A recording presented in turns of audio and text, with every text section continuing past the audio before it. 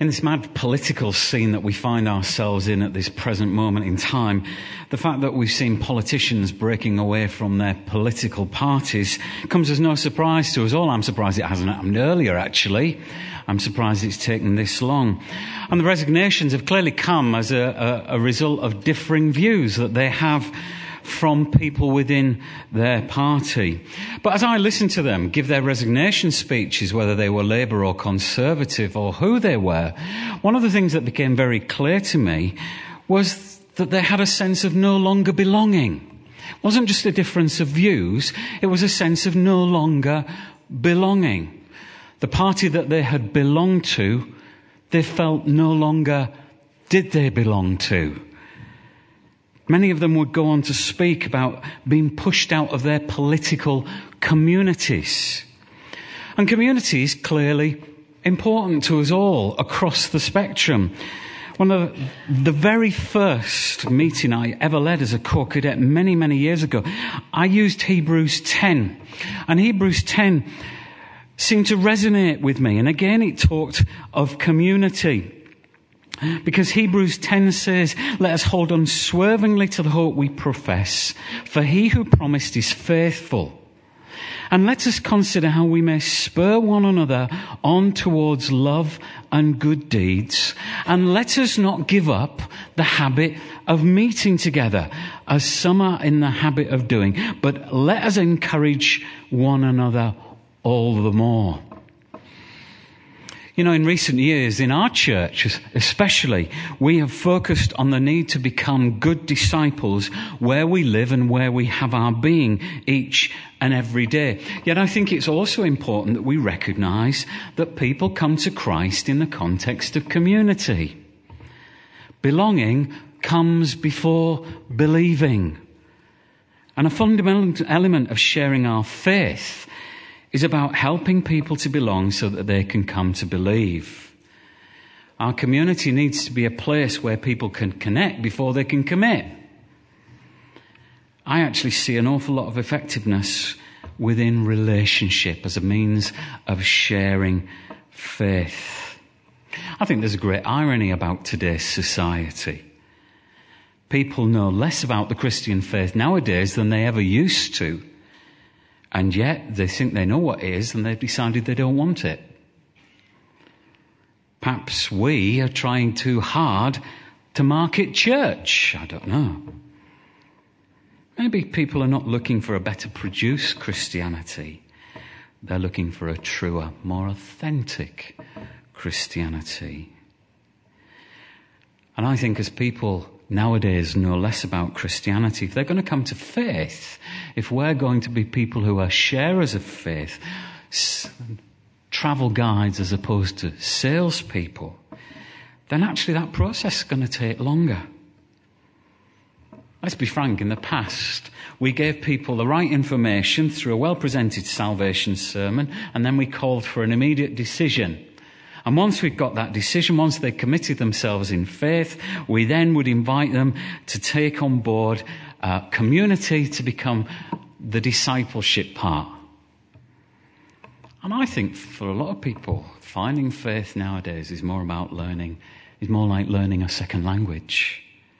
They're learning it from scratch. And that's best done in community. People need regular opportunities to connect and explore. They don't need salespeople selling them something, nor do they need people desperately trying to make the gospel hip or relevant or cool. They need travel guides to join them in exploring the great mystery of faith. That mystery that Christ has died, that Christ has risen, that Christ will come again. I'm always fascinated at this time of the year how we get a change in the nature of the phone calls coming into the office. You know, in the run-up to Christmas, our phone is buzzing with people wanting to volunteer. They want to help the Salvation Army. They want to get engaged in our Christmas program. They want to do this, they want to do that. Then January comes and actually the phone calls start to dry up. It's as though the Christmas conscience that people rightly have suddenly gets pushed to the background. But what does it tell me about the fact that people want to volunteer to come and help us do our humanitarian work? It tells me that people are drawn to ministries that are designed to help the marginalised. Ministries of compassion, ministries of service, to a lot of people are evidence for the genuineness of the gospel. And that's why they want to get engaged in it. The world's tired of empty words. The world wants to see promises come to fruition. People are more likely to know God if our message is lived out and makes a difference. People are interested in spiritual experiences. They long to know that this God of ours is real. That he's not just our unseen, airy-fairy friend in the sky. People, therefore, need a place to connect before they can commit. And they need a safe place to ask their questions, to express their doubts, to actually tell us they don't agree. You see, community is important.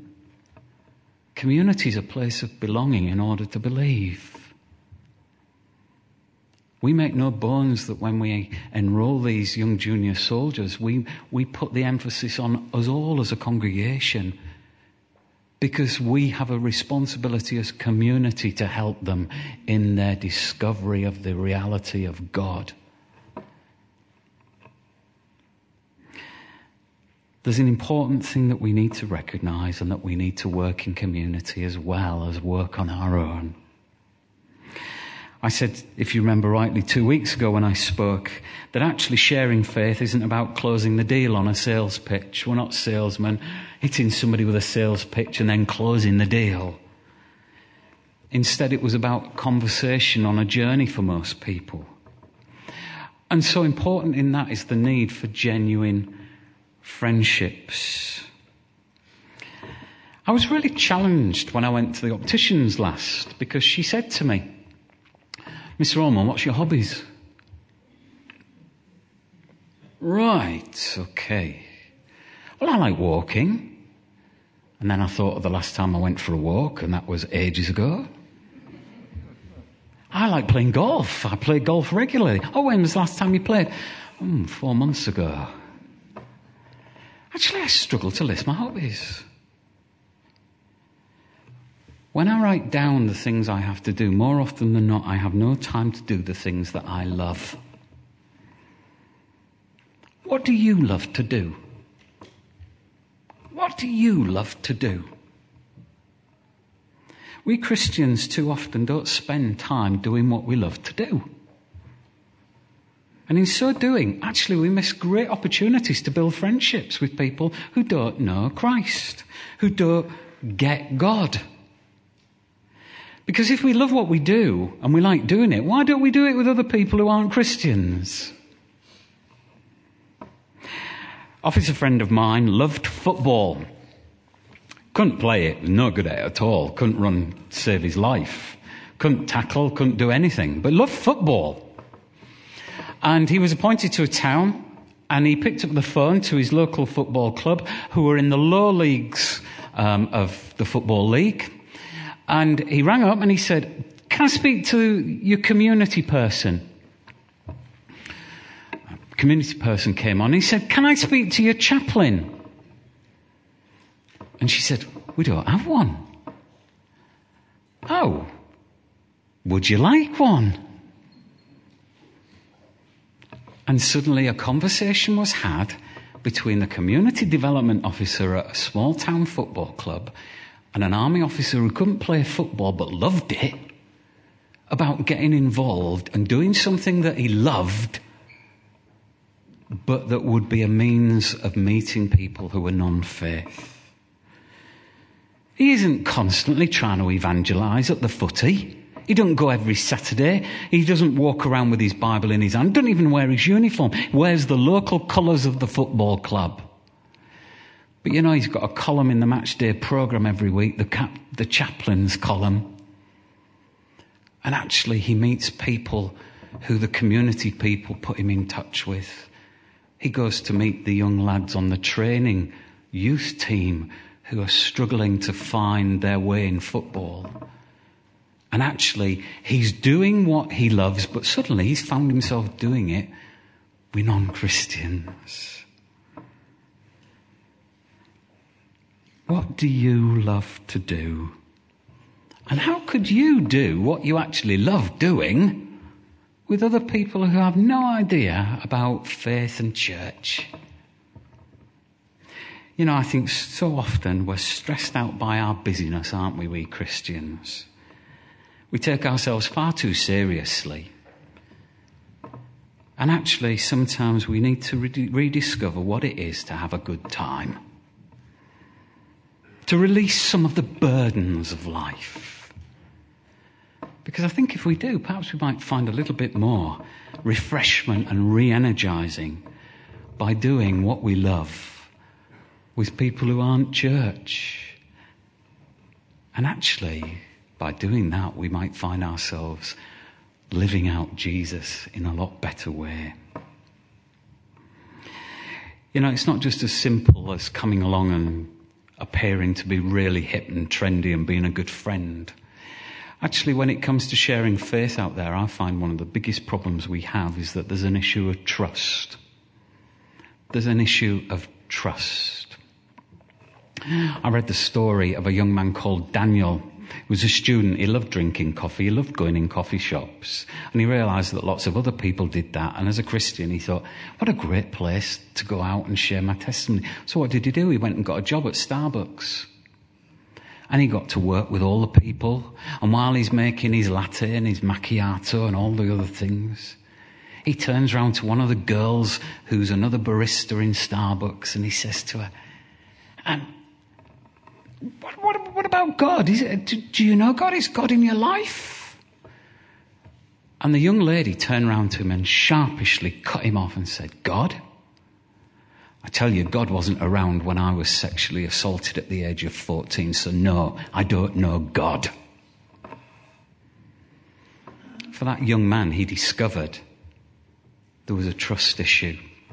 And actually, sometimes before we can share faith, we have to recognise that for some people we've got to build trust again.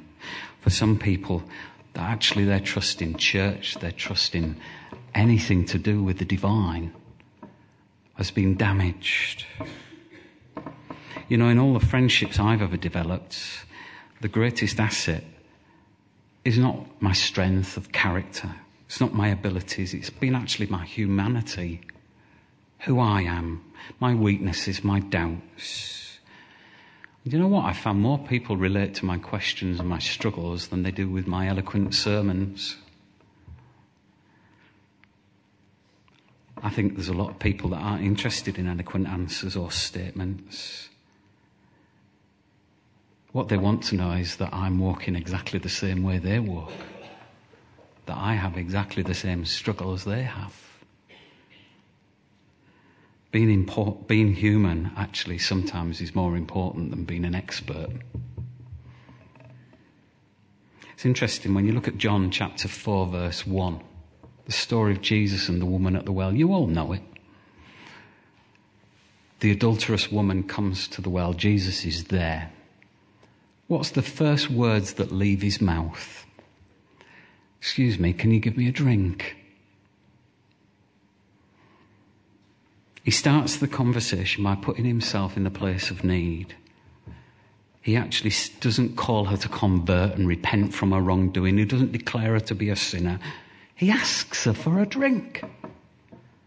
And he starts with his own humanness. And from his own humanness, he develops the conversation.